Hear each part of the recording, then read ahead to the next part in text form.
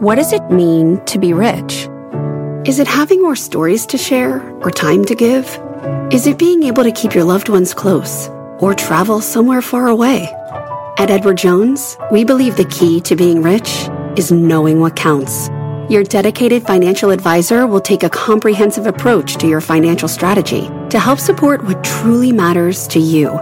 EdwardJones.com/findyourrich. Edward Jones, member SIPC. And live from the NASDAQ market site in Times Square, this is Fast Money. I am Brian, in today for Melissa. Good evening, everybody. Your traders on the desk tonight are Tim Seymour, Karen Feineman, Dan Nathan, and Guy Adami. Tonight on Fast, markets locking in another round of records. Stocks continue their slow and steady climb to the end of the year. The question is this: can anything stop this rally? We're going to dig in. Plus, a major development on the opioid makers. We'll tell you what sent many of those stocks tumbling today, 3%, 4%, and even 8%. And later, building on some big gains. Why the options market is betting on a bounce for one Home Depot. All right, all that ahead. But we start with the big countdown. And no, it's... Which one is that? Just hold on. Sorry. It's not the countdown until Friday. It's not the countdown until Christmas. I hear sleigh bells. Oh. They mixed up the Santa with the record. Anyway, We are just now 18 days away from the next round of tariffs kicking in. And we heard today from two retailers today with two very different takes on the looming levies. Dollar Tree, that stock tanking after they cut their guidance due to what else? The tariffs, among other things. Best Buy, though, it soared. They raised their outlook, saying the impact of the tariffs has already been factored in and dealt with. So really, with all due respect to Dickens, it was the best of times, it was the worst of times. It's a tale, Guy Adami, of two retailers. Oh, I see what you did there. What story are you buying? And you could do a would you rather almost here, but... First of all, welcome. I find it... Welcome to Brian. Welcome to Brian. He's Thank clearly you. playing hurt tonight. If you listen to his voice, if you're listening on radio... Grim. It is grim. But you're here. Thank you. And I'm by choice. And I think we are... Of course, you always have a choice. Literally everyone else is off. No, I don't think it, Dollar Tree doesn't say anything about the consumer, and I don't think Best Buy says anything about the consumer necessarily. It says about how they sort of have situated themselves in the environment we find ourselves in. Dollar Tree blaming tariffs to me is tariffs are the new weather. Doesn't work anymore. Other retailers have seemed to figure it out. You even look at a Nordstrom's, which did pretty well. Best Buy, which has done well. Target's been on fire. So I think the stocks the companies that are not performing are being punished correctly, and I don't think you want to buy these names necessarily. I think you are very right because and my numbers may be a little bit off, but I think their guidance miss was like 27 cents or something, and only six of the 27 cents were the tariffs. Mm-hmm. So you had 21 cents, Dan Nathan, of other problems. Right. So, this morning, Steve Leeson interviewed the Dallas Fed Chair, Kaplan. I thought it was kind of an interesting conversation. He was talking about Q4 GDP. They were talking about some of the issues with destocking. I think one of the issues that we're going to see, if these tariffs, you just said, we're 18 days away from that, who knows if they come in or not. The issue is going to be how promotional are these retailers are going to be and what sort of inventories do they have. And as we head into 2020, what does the tariff situation look like? Because remember, these are really important. This is a really important quarter, obviously, for retailers. And the rest could turn into a disaster. And I'll just mention that the XRT, which is the ETF that tracks the retail sector, is only up 10% on the year. We know, much like mega cap tech, I'm just saying that the major big box guys have been doing a lot of the heavy lifting. A lot of, No, it's a great point. Consumer confidence today, with 4 months in a row, we haven't been, I think, really knocking the cover up the ball on confidence, whatever you want to do with that, because it's a bit of a lagging indicator. Jobless claims, by the way, if we want to watch the consumer, we're worried about the consumer, then I want to get back to Best Buy. It's certainly something I'd be watching. We have 2 straight weeks. Next week, you should watch that number because the peak labor folks think this is something to watch. But back to Best Buy. Look, these guys are usually very conservative in their guide. They beat their comps, 2% comps U.S. And global was better than expected slightly. And for people that are very conservative and with a holiday season with 6 peak shopping days less than expected, this was very, very strong insight into what I think is the consumer. Let's be clear. Where are they going on discretionary items? They're walking into Best Buy and buying them. And I think this was a very Karen, this makes me think more and more what like Jim Cramer's been talking about. Everybody wants to buy ETFs because they want to buy the market, don't worry about the stocks. We're starting to realize that in this environment, when you've got to actually be good at your job, stocks matter because management matters. And what we're figuring out is people like Best Buy have figured it out, and some companies haven't. And we're doing this. And if you buy a basket, to Dan's point, you're probably not going to do that well. You're going to be in the middle somewhere. So if you think you can do better than that, I think you're exactly right. This consumer is alive, but they're not shopping everywhere. They're shopping where it's interesting to them or it's a good value or it's an exciting store. So you look at something like a Target, right? Fantastic. You look at something like a Nordstrom versus a Macy's. Macy's can't seem to get it together, but Nordstrom seems to actually be finding its way. Dillard's too. Kohl's the opposite. And they're struggling. And I think that it's not the consumer at all. Dollar Tree has some other issues. It's labor. But I do think that there are winners and losers. And, I mean, Best Buy is fascinating to me. This thing was left for dead for so many reasons, Amazon being one of them, the consumer being another. And, and they have a new CEO. She seems to be doing a great job. Really impressive. The PE multiple here for Best Buy it's not crazy expensive, but for itself. Right. It's getting rich. But it's interesting. I just want to make one point about that because you just said they've gotten it right. It's still 25% from its all-time highs made in 2016, so down. It did have this massive update today, and I think that the multiple getting rich to its history with no growth inside. I mean, this is a low single-digit grower for life, and when you think about what the main story is here about retail, and one of the reasons why Amazon is kind of stuck in the mud here is that Amazon has caused everybody to deliver what you think you want yesterday, right? And that cost associated with that has been a huge tax on a lot of people. And then you get to these tariffs now. Sooner or later, these retailers are going to figure out whether they're going to pass it on or going to absorb a lot of it too. So this is as good as it gets right now for a lot of these retailers. But if you say that, you have to say that about Target and Walmart because effectively they've done the same thing. And Best Buy's up 53% this year. Best Buy has been a safe haven. And look, I've been wrong. I was wrong on Best Buy 6 months ago thinking they were going to be a poster child. Why? Because of tariffs. But here's where I think. Here's with all due respect, my good friend. He's about to insult me. Here we go. They're going to drop the whammy. Here we go. No whammies. Here we go. I'm ready. I feel like what people might have missed with Best Buy is that the price of a flat panel TV was $3,000 5 years ago. Same TV today is $1,500. So even just because of Moore's law and technology. So even adding on the tariff. Best Buys, aren't they in an environment where price deflation is the norm? They are, but think of the competition from Amazon and every other person in Walmart and every other flat screen maker. I mean, look, the good news for Best Buy is you probably got a preview into Best Buy when you saw Apple iPhone shipments outperform. Look at Samsung trading near all-time highs. I know it's not just about Samsung is a chip play as much as it is a hardware play, but there are other ways you could have seen the strength of the consumer leading into this Best Buy number, and I think it's clear. And quickly, I mean, the person that typically sits in that seat, Melissa Lee, I mean, she's the poster child for somebody that uses Best Buy as a showroom, and then she goes home to the comfort of her home and on the Amazon. Yeah. No, it's not me. I thought that was it's not me. I don't buy online. No. She's like that meme with the guy and the girl and the other girl where they're looking and they're holding hands there and he's looking back. The Mimi. Yeah. I've seen that one. But quickly, you want to stock? The looking back is Amazon. Dick's the holding hands Goods, is Best Buy. Dollar Tree was a disaster. You look at Dick's Sporting Goods. Comps were up 6%. That was twice what the street was looking for them. Operating margin, 3.2%. 2.5% was what the street was looking for. I mean, This was a fantastic quarter. And when you're talking about a stock with a 30% short interest, people say that's the end of the run. I don't think so. I think there's further upside There's so many lessons here, I think, for the audience, the listeners and viewers, and you guys do it so well every night. And I think that don't nod, Dan. With Dick's Sporting Goods, I think there's another lesson here. You talked about tariffs are going to kill Best Buy. Guess what? They didn't. A year and a half, and this is not a political statement. Dick's Sporting Goods, a year and a half ago, Amazon was going to kill Dick's. Dick's said they're going to stop selling assault-style rifles. Okay. Mm-hmm. And everybody, people said, hey, Second Amendment. They said, no, this is a bad decision. You're not going to make. Guess what? The stock is up 50% since that announcement. I'm not saying it's good or bad. What I'm saying is the conventional wisdom on what Dick's said was wrong. On tariffs on Best Buy was wrong. You've really got to dig through those numbers. Well, I think it gets back to what you're saying, though. Dick's and Best Buy are two great examples of companies that were facing this secular headwind and were being Amazoned. Their core business was, what can you buy at Dick's that you can't buy on Amazon? But you want to go in and buy sporting goods. You actually kind of want to see what's going on. You want to throw a football in the store like Guy does.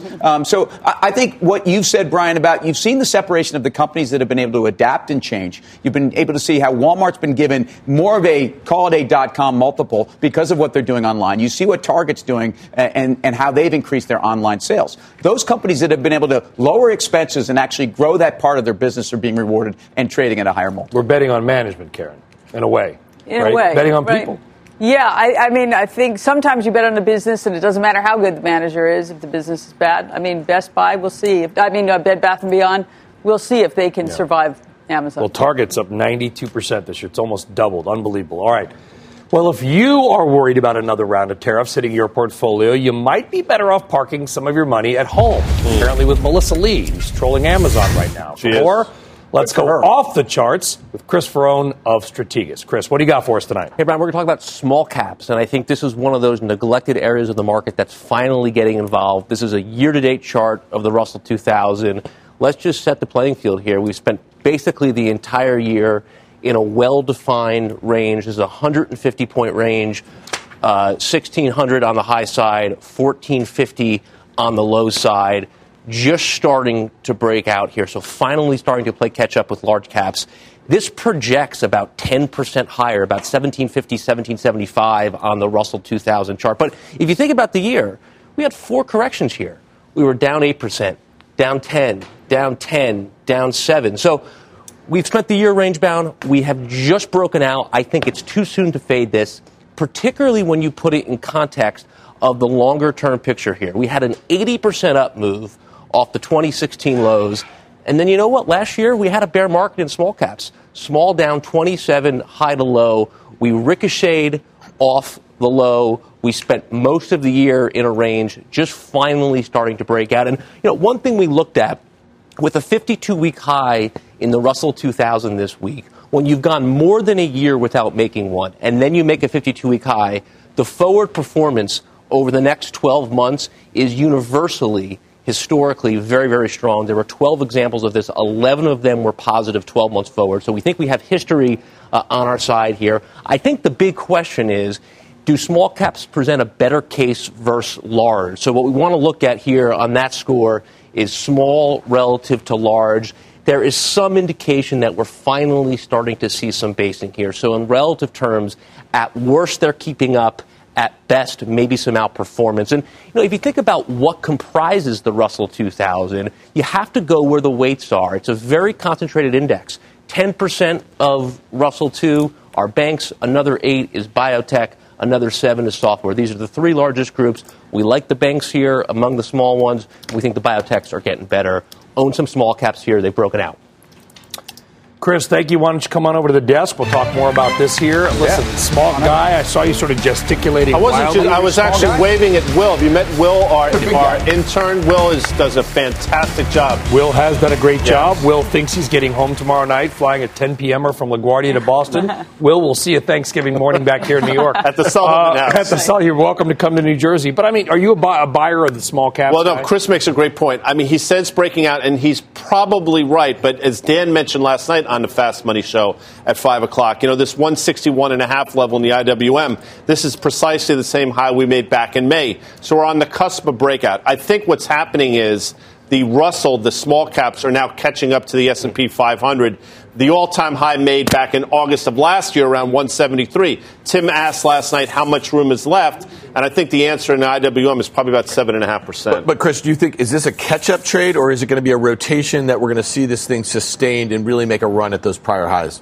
I think this is a catch-up trade in small partials. I still think this is a cycle dominated by big-cap stocks. But this is the time of year when we look for neglected areas that haven't played ball all year. And I think small caps satisfy that. And when you look at what comprises it, a lot of healthcare, a lot of banks, 2 corners of the market that have started to get a little bit better. I would also note participation is actually getting broader. You have more small-cap stocks above their 200-day moving average at any point than about 2 years now. So we've seen this broaden out. We've seen the leadership start to get in gear. I think it's a positive. Let me ask you, do you feel more strongly about the relative valuation of small caps versus large caps, or the upward trend of would have to be both? I think the trouble with valuation here is money's still free. You have 10-year yields at 175, and I think in environments where the cost of capital is basically zero, using valuation as a timing tool isn't very effective. So I'm making a chart call here. I'm making a trend call here, not a valuation call. All right, Chris, we do appreciate it. Watching small caps. We'll see if they can catch up. All right, we've got a news alert right now on the Boeing 737 MAX. Let's find out what's going on with Phil LeBeau. Phil. Brian, the FAA is out with a statement that it has just released regarding the certification or recertification and issuance of an airworthiness directive that would lift the grounding of 737 MAXs. This statement is the latest move by the FAA to push back against Boeing and this suggestion that the 737 MAX will be recertified in December and potentially back in service by the end of January. Without coming out and saying it explicitly in this statement from the FAA, they have essentially said that, look, we retain full control over the recertification of the MAX and the issuance of airworthiness directives that would lift the grounding of those MAXs that are already built and are grounded while they work on a fix for the plane. It ends with this statement.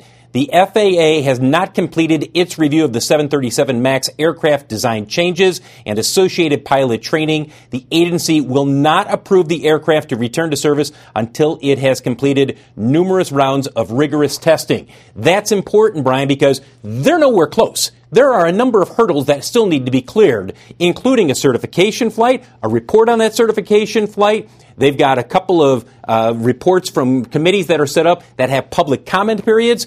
Bottom line is this. Without coming out and saying it, the FAA has essentially said this plane it's unlikely that it's going to be recertified by the end of the year.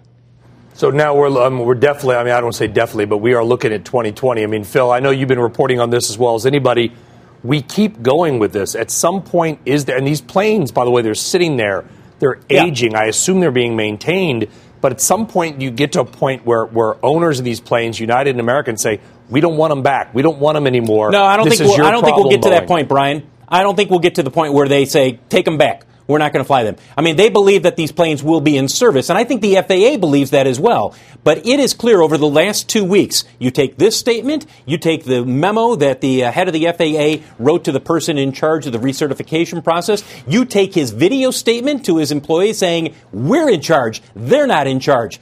This is as clear as it can be to Boeing's management. Knock off the predictions that this plane is going to be recertified anytime soon. The FAA is adamant that it controls the process. Phil, it's Karen. Let me ask you something. So do you think that we're not going to hear anything from Boeing about the recertification anytime soon? Karen, I bet you what we will hear is some kind of very short statement saying we respect the process, we respect the role of the regulators, we are working with the regulators, and we are looking forward to the plane being returned to service. I bet you that's what we'll see, because the last time they came out with a statement saying we expect it to be recertified in December, that was November 11th, 2 weeks ago? Since then, we've heard from the FAA 3 times, and all 3 times they've said, we make that decision, not you. Phil, we got to let you go, but I want to ask you this quick question. Is it unfair to say we're moving backwards, but is it fair to say we're not moving very far forwards? I think that's more accurate to say we're not moving forward as fast as Boeing would hope. That's the most accurate statement. It's not moving backwards. Look, they're going to certify this plane likely maybe by shortly after the new year, maybe by the end of January. It's not like we're looking at something that's open-ended. But at the same time, the FAA is clearly sending a message. It certainly is. Phil LeBeau, thank you very much, buddy. Breaking news there. Guy Adami, Boeing, obviously this is an important story in itself. 2 tragic accidents. A lot of consumers are watching what happens. It also happens to be the most important stock in the Dow. I know professionals don't look at the Dow, but it's a psychological thing. It's agree. The 100%. Highest price stock in the Dow. It matters. It does matter. And if you go back in March when it was a $440 stock, the level that it traded down to in a straight line off the back of these announcements was $375. And here we are again at $375. We've talked about this a number of times on this show. You sell the stock at $375. That's where it's failed a number of times, and it looks like it's going to fail again. What the FAA is saying is basically, no, Boeing, you don't tell us what our job is. We'll tell you when these planes are ready. And of course they have to say this, and of course they're under the microscope right now. There's nothing different than what I'm hearing right now. The company, Boeing themselves, came out November 10th, 11th, 12th, somewhere in there, and said there's 5 conditions that we have to satisfy, and 4 of them we're not even there on, including training that Phil talked about, which I think is probably the one with the longest tail on it of uncertainty. So I don't think there's any new news here. I think ultimately the company is being very conservative. The Street has had some ability to begin to model 2020 deliveries for 2020 that begin in the first quarter. The stock is still up 15%. Nothing new has happened. Stock is still up 15% this year. Still up 15. Are you surprised by that, Tim? No, I'm not. And I'm long the stock. So I'm certainly speaking from a perspective. I actually feel pretty comfortable with the process here, even despite the tragedy. I think no one has expectations they are going to come to market faster than expected. Okay, good stuff. And breaking news there from Philip and Boeing. Coming up, major developments in the nation's opioid epidemic, the big news that sent these stocks tumbling today. And later, it is by far the worst performing sector of the year. But could something happening next week finally change oil's terrible, no good, very bad 2019? We are live from Times Square. There's much more Fast Money right after this.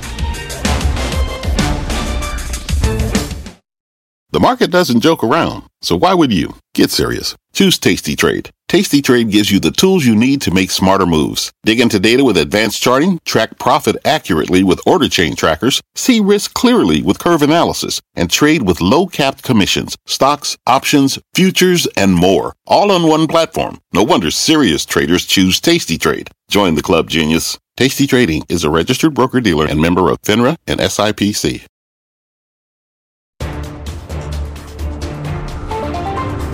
All right, welcome back to Fast Money. We are following a developing story in the opioid makers. The Wall Street Journal reporting federal prosecutors have opened up a criminal probe into a number of these companies. Let's get right now to Meg Terrell back at CNBC HQ with more of these details. Meg. Hey, Brian. Well, these companies are already facing thousands of lawsuits over their role in the opioid crisis. And this may be a case of another negative headline rattling stocks. Now, we already knew that these drug makers and distributors had received subpoenas from U.S. attorneys concerning the Controlled Substances Act. Those are Johnson & Johnson, Teva, Mallinckrodt, and Amneal on the drug company side, and AmerisourceBergen and McKesson of the distributors. Now, the Journal reported today that federal prosecutors have opened a criminal investigation into drug companies, examining whether they violated that act, which the Journal points out is normally used to go after drug dealers. Well, I spoke with the Bernstein analyst Ronnie Gal, who said he was surprised that the stocks were moving so sharply lower on this. He said investigations are one thing, but criminal prosecutions would be another. And right now the report is that the probe is in its early stages. But he also pointed out that these stocks had recovered quite a bit over the last month on some potential expected relief in these lawsuits, particularly Teva. Some of the companies have reached a tentative settlement framework with some state attorneys general over the opioid litigation. But not all states are on board, and it's not a done deal. Meanwhile, OxyContin maker Purdue Pharma continues to make its way through bankruptcy, trying to get more state AGs on board with its settlement proposal, which is contingent on settling DOJ probes as well. And a New York case against multiple companies is scheduled to go to trial early next year, unless the settlement is reached there. The headline today, just another reminder, guys, that this saga is far from over for these companies. Brian? Yeah, Meg Terrell. Meg, thank you very much. All right, guys, let's talk more about this. I mean, these are big names. The stocks got hit today, but this is an issue. We're talking about a criminal probe. We're not talking about a civil case. We're talking about criminal charges here, guys. So the headline risk is significant. A name like McKesson, for example, and it's done this a number of times within the last 6 months, 130, 155, back to 130, back to 155. It's probably headed back down to the 135 level. You trade these stocks right now, you don't own them because that's not the environment we find ourselves in. People say McKesson 9 times it's cheap. It is cheap, but the headline risk is too severe. So it's down 7% today. My sense is there's further room to the downside. But at a 135 level, I think you close your eyes and you buy it again. Well, if you think about a J&J, so they are clearly both the most diversified and the one who's got the biggest balance sheet, and in fact rallied on a couple small state settlements in terms of civil charges. So if you think about the headlines that are going to continue to fly in the face of frankly, on Johnson & Johnson, a handful of fronts, I don't think you have to go in there and run it. You don't have to go and run in there tomorrow and buy it. But I do think you have a dynamic here with a company that is at least made it very clear there are places where they think, it's worth selling and places where they're going to dig in very hard. And ultimately, we've seen this balance sheet is actually a rallying cry for the stock during difficult times. So I actually think this is very well insulated around here, as best as I can understand a very unclear federal criminal environment. Yeah, I mean, you got Teva, which is down 54% in a year. Amneal, which is probably too small to mention. I mean, Meg mentioned it, so I will again, but it's down 83%. Let's not forget about, you remember Insys Therapeutics? Anybody remember Insys? Yeah. They filed for bankruptcy in June. The stock basically went to zero because they had criminal charges around opioids. Now, they were more of a sort of a biotech based in Arizona. The point I'm trying to make is, Karen, I do wonder, you don't know where these are going to go. This is a national crisis. We're talking about criminal charges. Any reason to own any of them in that circumstance? I guess if I had to own one, I would go to J&J. They've got so many other businesses. There's so many other businesses, and they can afford it right? The balance sheet, is, as Tim was talking about, is in the best shape of any of them. But I don't think you need to. I don't know why you need to. I don't know why you need to chase them. There you go. All right, for more on the investigation into the opioid makers, head over to our website, CNBC.com. In the meantime, here's what else is coming up on Fast. Energy has been one of the most hated plays of the year. But are things about to change? And later, diving into Disney Plus, how the subscription service added 15 million users in just 2 weeks, and what it means for the rest of the streaming world. We've got that and a lot more on Fast Money when we come back. What's on the horizon for financial markets?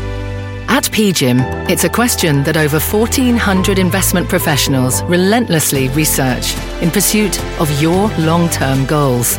Specialized across asset classes, but united in collaboration, our teams provide global and local expertise. Our investments shape tomorrow, today. Pursue your tomorrow with PGIM, a leading global asset manager. The market doesn't joke around, so why would you? Get serious. Choose Tasty Trade. Tasty Trade gives you the tools you need to make smarter moves. Dig into data with advanced charting, track profit accurately with order chain trackers, see risk clearly with curve analysis, and trade with low-capped commissions, stocks, options, futures, and more. All on one platform. No wonder serious traders choose Tasty Trade. Join the club, genius. Tasty Trading is a registered broker-dealer and member of FINRA and SIPC. All right, welcome back to Fast Money. It has been, shall we say, a difficult year for oil and oil stocks. I would say underperforming the broader market by 50% is the definition of a tough year. But could next week change all that? OPEC is holding a production meeting in Austria. Aramco expected to price its mega IPO. And this is the first OPEC meeting where the King of Saudi Arabia's son will come in as the energy minister, bringing Halima Croft, global head of commodity strategy at RBC. I mean, you've got the king's son, the new energy minister. You've got the Aramco IPO pricing. And you've got, by the way, and this is, I think, the greatest irony of all, a U.S. oil and gas industry who hated OPEC for 40 years, who may now need OPEC. No, it's the phone a friend. I mean, you have U.S. shale producers who watch OPEC meetings very carefully to see if they're getting a lifeline from this producer organization. Now, it looks like it's set up that they're going to roll this agreement over, a 1.2 million barrel a day production cut, maybe kick it out to June, but there's not a lot of appetite to go much deeper and give that lifeboat to shale. And the reason that I said that is because, you know, we've been talking about the debt threat on oil for a long time. Hundreds of billions of dollars are due, $55, $57 a barrel, not going to cut it. Does OPEC have the power to rescue the U.S. oil and gas industry? Think about Secretary General Barkindo. Just a couple weeks ago at ADIPEC, he kept talking about the forecast for slowing shale growth next year, saying the macro picture may not look as bad as expected. All that looks like it's set up for is they roll it over, but I don't think they want to give a huge lifeline to shale. I think they're prepared to tread water. I think they're going to work behind the scenes. So Prince Abdulaziz, the Saudi oil minister, he's a veteran. I mean, he's been at all these OPEC meetings, over 3 decades in the industry. He's the ultimate behind-the-scenes diplomat. He will put his foot on the neck of the errant producers and say, get your act together. He doesn't want Saudi to do more than everybody else. Everyone carries their own weight. But that's how they're going to get this done. But I don't think they're going to come out with a big statement that's going to give the Permian producers a lot of hope that OPEC is going to continually be there to help them out. If you think about the geopolitics of oil right now, who really is holding the power? Is it still OPEC to the non? So this is the same kind of topic. At one point, it felt as if U.S. non-conventional had the ability to be a swing producer. End of the day, Saudi's still the only one out there that's only one with spare capacity. And that's why everyone was so concerned on September 14th when we had those devastating attacks on the kingdom, because the only country that can really bring it on that has surge capacity is Saudi Arabia. And so everybody watches what their policy is going to be. And that's why, again, you have a whole constituency of U.S. producers that have been very closely invested in the outcome of OPEC meetings. Even though President Trump has been very critical of the organization, that floor has been a lifeline for producers. The integrated names have had difficulties. ExxonMobil, this 68 level has been support. I'm not asking you to play stock market, but are the integrated names, are they in trouble in this environment? To Brian's earlier point about being underperformers and He didn't talk about death crosses and those things. But, I mean, there's really a lot on the line for these guys and gals. It's a challenging price environment, but I think there's a sort of an existential issue that's hanging over this market as well. What does the future look like for oil demand? What does it look like for, electric vehicles? It's an industry that has faced a relentless criticism this year from environmental activists. I mean, you really saw it at the Oil and Money meeting. They were essentially shutting down streets of London. The industry, I think, feels under siege, and all the discussion about is ESG. And where do these companies fit in that type of universe? So I think it's a price issue, but I think there's a broader question about the outlook for the industry. Well, I mean, listen, the outlook for some of these stocks, and again, Helene, I know you're not an equity analyst, but I mean, the average return of a company operating in the Bakken of North Dakota, I'm talking about Whiting, Oasis, Northern Continental, is negative 57%. They look like cannabis stocks. Negative 57% for a company that pulls assets. The entire market cap, we ran this yesterday, the entire market cap of the U.S. oil and gas industry is $1.2 trillion. Aramco's market cap is expected to be 1.6. The entire U.S. oil and gas industry is worth $400 billion less than one company because of debt. Well, I think this is a really interesting question when you bring it all back to OPEC. The producers in the Middle East keep saying, we are going to win the energy transition because the last barrel of oil is going to be produced from the Middle East. This is the low-cost oil. And I think that when we think about why they may not be going for the big bang cut, you have a certain class of producers saying, the current price outlook at Brent isn't fabulous. We prefer 70 Brent. Yeah. But we can tread water right now. Yeah. Halima, we'll see you there in Vienna Vienna next week. Yes. You're going to give us an interview. I'll be there. We're going to do an interview. Fantastic. Halima Croft of RBC. Excellent stuff there. I mean, the point I'm trying to make, whatever you think about fossil fuels, Tim, is, the point is you're either going to believe these companies are going away or at some point they're going to become a good value. There's only one of two outcomes because they're down 70 and 80%. Well, but, oil services are down 60% from the highs in 2018. You have a dynamic where the good news here is not only is OPEC possibly your friend, but you have a CapEx, OPEX dynamic where these companies are no longer running for growth at all costs. And, in fact, they're running more for equity shareholders. I look at OFS, by the way. I think we've had rig counts up. Oilfield services. If you look at Schlumberger, you've had rig counts up for 15 straight months. You've actually got middle to high teens growth on upstream spending on oil services for the first time in years. So I think you've gotten to a place where they're way overdone. One of 7 companies with an A credit rating or higher, which is Halliburton, Schlumberger, Baker Hughes, ConocoPhillips, Chevron, Exxon, and EOG. Wow. Listen to Look at you. Well, even Hurt, you can pull that out. Sector I follow, by the way. Also may You're going to be in Vienna. Man, that's going to be exciting stuff. The Opera House, by the way, at this time of year, it's spectacular. The Christmas. I'm going to bring you back some Christmas sausage, Tim. I can only hope. All right, coming up, it's been a sturdy year for the home builders, and we're going to tell you why the home sweet home trade could build up even more gains. Plus, federal regulators warning about the CBD craze. Our own cannabis king, Tim Seymour, will break down what that could mean for the cannabis space. Stick around. Much more Fast Money coming up. All right, welcome back to Fast Money. The home builder ETF, one of them, the XHB, is on a tear, hitting its highest levels in nearly 2 years. But new home sales fell just a touch last month.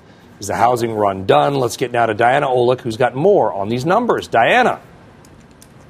Brian, it is absolutely not done. Look, new home sales did fall in October compared with September, but September's number was revised so much higher that the monthly drop really doesn't mean much. The better comparison is that October sales were up a whopping 32% versus October of last year. Now, that is why we're seeing the big builder stocks pop today. Names like D.R. Horton, Lennar, KB Home, Meritage, and Pulte, they were already up dramatically year to date, but it looks like there is still room to grow. Builder sales have been buoyed this year by lower mortgage rates and a shortage of existing homes for sale. Now, price gains for those existing homes are heating up again, according to Case-Shiller. So if the cost difference between comparable new and existing homes starts to shrink, well, new homes become more attractive. Now, for new homes, the median price was down 3.5% annually in October, as demand is clearly on the lower end of the market. Builders are trying to pivot to meet that demand, but they're still up against much higher costs for land, labor, and regulatory compliance. They're still not even back to normal historical levels of production, despite this much higher demand. Brian? You know, prices, though, Diana, they keep going up. You look at the historical data, I think we're up $100,000 per home going back just about 8 or 9 years. When you talk to these home builders, are they just growing more confident that they can, despite the trends of what millennials apparently want to do, they can just keep building bigger and more expensive homes? No, they're actually building smaller homes, believe it or not. The average size of a home is shrinking of newly built homes, and that's because the builders are trying to pivot to this entry-level demand. When we see these prices come down year over year, it's not so much that the builders are lowering the price on a specific type of home, but that the mix shift of that median is moving toward that entry level. You're seeing much stronger sales from that entry-level market. The problem is builders want to build more into that because they know they can sell more homes. But again, they have so much cost ahead of them with construction, labor, land, et cetera. They just can't do it. So I looked at the average price and I saw that went up, but I guess that's misleading data because obviously that's there's probably average. Average versus 90% are on the low end, and then you got some Toll Brothers homes for $800,000 that sort of skew that. Right, and that is a very small percentage of the market. When you look at that 750,000 plus, it's barely 12% of the market. Most of those homes are in the sort of 200,000 to 400,000 range. That's what's selling. Interesting stuff. All right, Diana, we'll look in Washington, D.C. Diana, thank you very much. We'll let you get out of the cold. Let's play a game. Oh, right. We love you ready to play a game? I'm curious what game you're going to play. So it is Name That Stock. What is the best performing home? How many notes? Remember that show? Name That Tune? That was a What is great the best show. performing home builder stock over the last 12 months? Pulte. Nope. And it's a name you probably don't know. Restoration Hardware. I want you to think Buckeyes. Ohio State. It's based, the Ohio State. Where are they? Columbus. MI Homes, MHO in Columbus, Ohio. You shouldn't do this if we don't know the answers. It makes us like a bunch of Power Lunch the other But day. I actually heard this one already. Playing trivia, the only guy Thanks knowing for the watching, question. by the way. I did. I heard that. You're the only one I like. Remember it. But Here's a couple things about today's home sales numbers. First of all, this is the third month in a row where we've had over 700,000 print on new home sales, despite the fact that the pricing dynamics are where they are. First time since mid-2007. So as Diana talked about, look, the median home price is actually down about 3.5% year over year, which tells you the unaffordable housing dynamic is something that they are slowly working to get to. But right now, lower interest rates and the consumer having a job is making this an incredible environment for housing. And I think it will continue.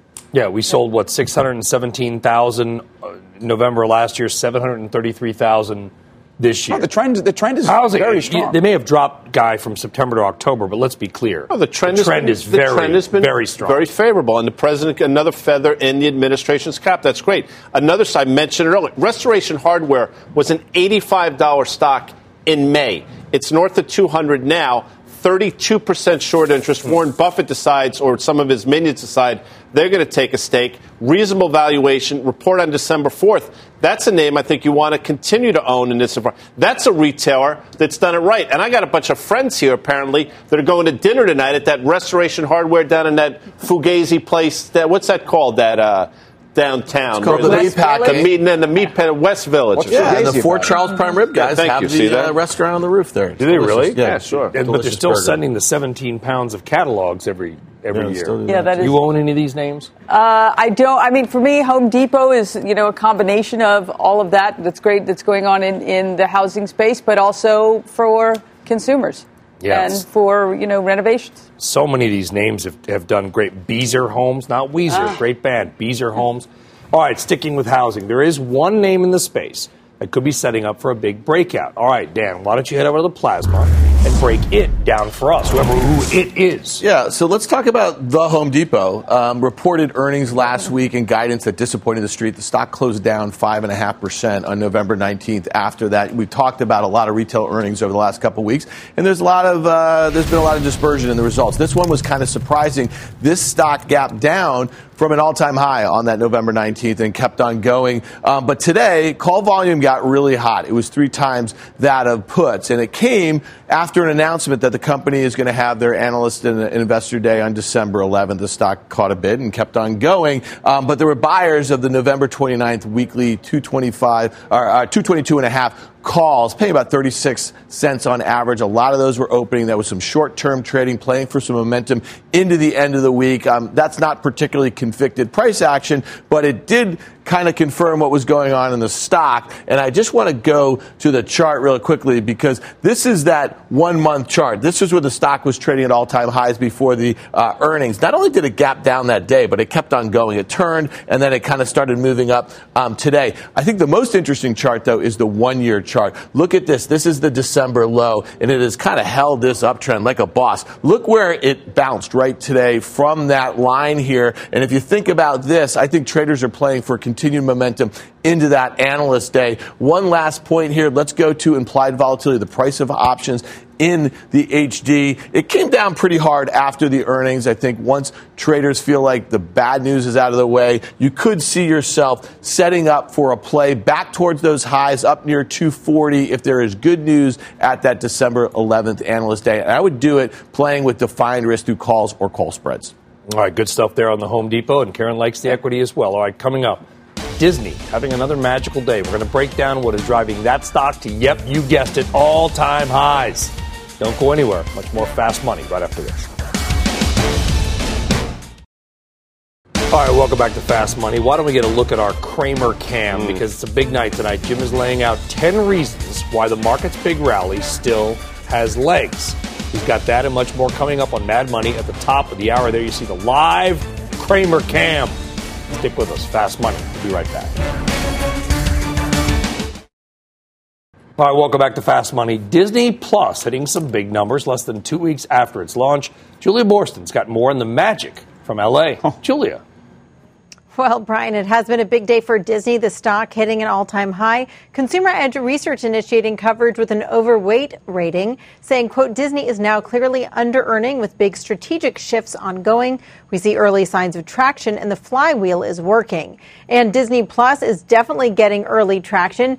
Apptopia reporting that the Disney Plus mobile app has been downloaded 15.5 million times in the 2 weeks since it launched. Also reporting that Disney's brought in some $5 million in revenue from those app downloads. Now, people do seem to be buying Disney's bundle of Disney Plus, Hulu, and ESPN Plus, with daily downloads of Hulu and ESPN both up more than 50% in the 2 weeks since Disney Plus launched compared to the 2 weeks prior. Now, we don't know how many people are simply signing up for a free trial, but we do know that engagement is high. Disney Plus is averaging nearly 26 million sessions per day over the last week. And Disney Plus does not seem to be hurting its rivals. Worth noting that Apptopia says Netflix, Amazon Prime Video, and HBO downloads are unaffected. Brian? Julia, I know we talked about this on the CNBC call this morning, but it's a good question. I think if you're of a family and you've got, let's say you've got 2 Apple TVs and an iPad, and you download Disney Plus 3 times, right? Because it automatically downloads on all your devices. Is that 1 or is that 3? I mean, how do we know how many are? You see what I'm saying? Well, look, these numbers are not a total analog for, or sort of, it cannot be translated one-to-one for the number of subscribers. These are purely the number of downloads. So I don't know how many of those 15 million are individual subscribers, but it's also worth noting that 15 million number does not include all the people who signed up on their television. And a lot of people may have signed up for Disney Plus via their Roku or Apple TV. They might have done it right on their TV screen. So this is just a slice of that Disney Plus business. But I do have to remind everyone that the first day of Disney Plus, the company said it got 10 million downloads. We don't know how many of those are paying subscribers, how many people may have gotten it through Verizon, but we will learn more when Disney reports its next earnings. By all intents and purposes, Julia, is The Mandalorian, their Star Wars, is that a hit? How do we define hit now? It seems like it's a hit based on the fact that they got so many downloads just in the first day, and that really is the flagship piece of content that they're launching with. Obviously, they have other original series, and then they have the huge library, but the idea is that something totally fresh and new and different like The Mandalorian from a filmmaker like Jon Favreau is really going to be bringing in subscribers, and then hopefully they'll stick around for the library. Yeah, Julia Borston, they stuck around for you. It's a big story. Julia, thank you very much. Disney I know the numbers are big, but so's the valuation on. Well, you use the flywheel term has never been truer with any company other than Disney. And if you look at Frozen 2 out last weekend, record global opening, $350 million. This is going to be $1 billion release. This is going to play into their Asian theme parks. I mean, this is the company that we're giving them the multiple based upon streaming, but their core business, of which they have 5 of them that print north of $5 billion in terms of revenues. But studio, to me, is where they continue to kind of grease the rails for the rest of their CPG and their theme parks, and it's very exciting. Big valuation, though, 25 times next year's number. I mean, that's been a criticism. It's been the wrong criticism. But, the ecosystem works.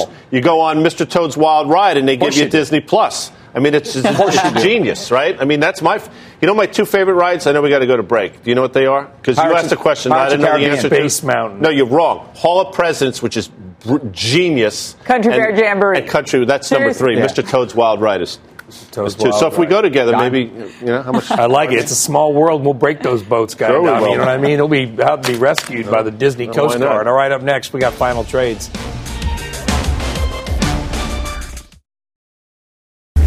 All right, time now for your final trades. Let's go around the horn. Tim Seymour, Yappy McDougal, kick it off. Yappy is here to tell you SLB or oilfield services are actually starting to see some growth, and I think this is an interesting spot. It's been a dangerous trade, though. Be careful. Oh, I like that. All right, Karen? Yes, mine is sell Tiffany. If you were in it for the deal, this is it. 135 is as good as it's going to get. And unless you want to play risk arbitrageur, but I think money could find. Other luxury retailers have more value because of that deal, Karen, quickly? Yes, I hope so.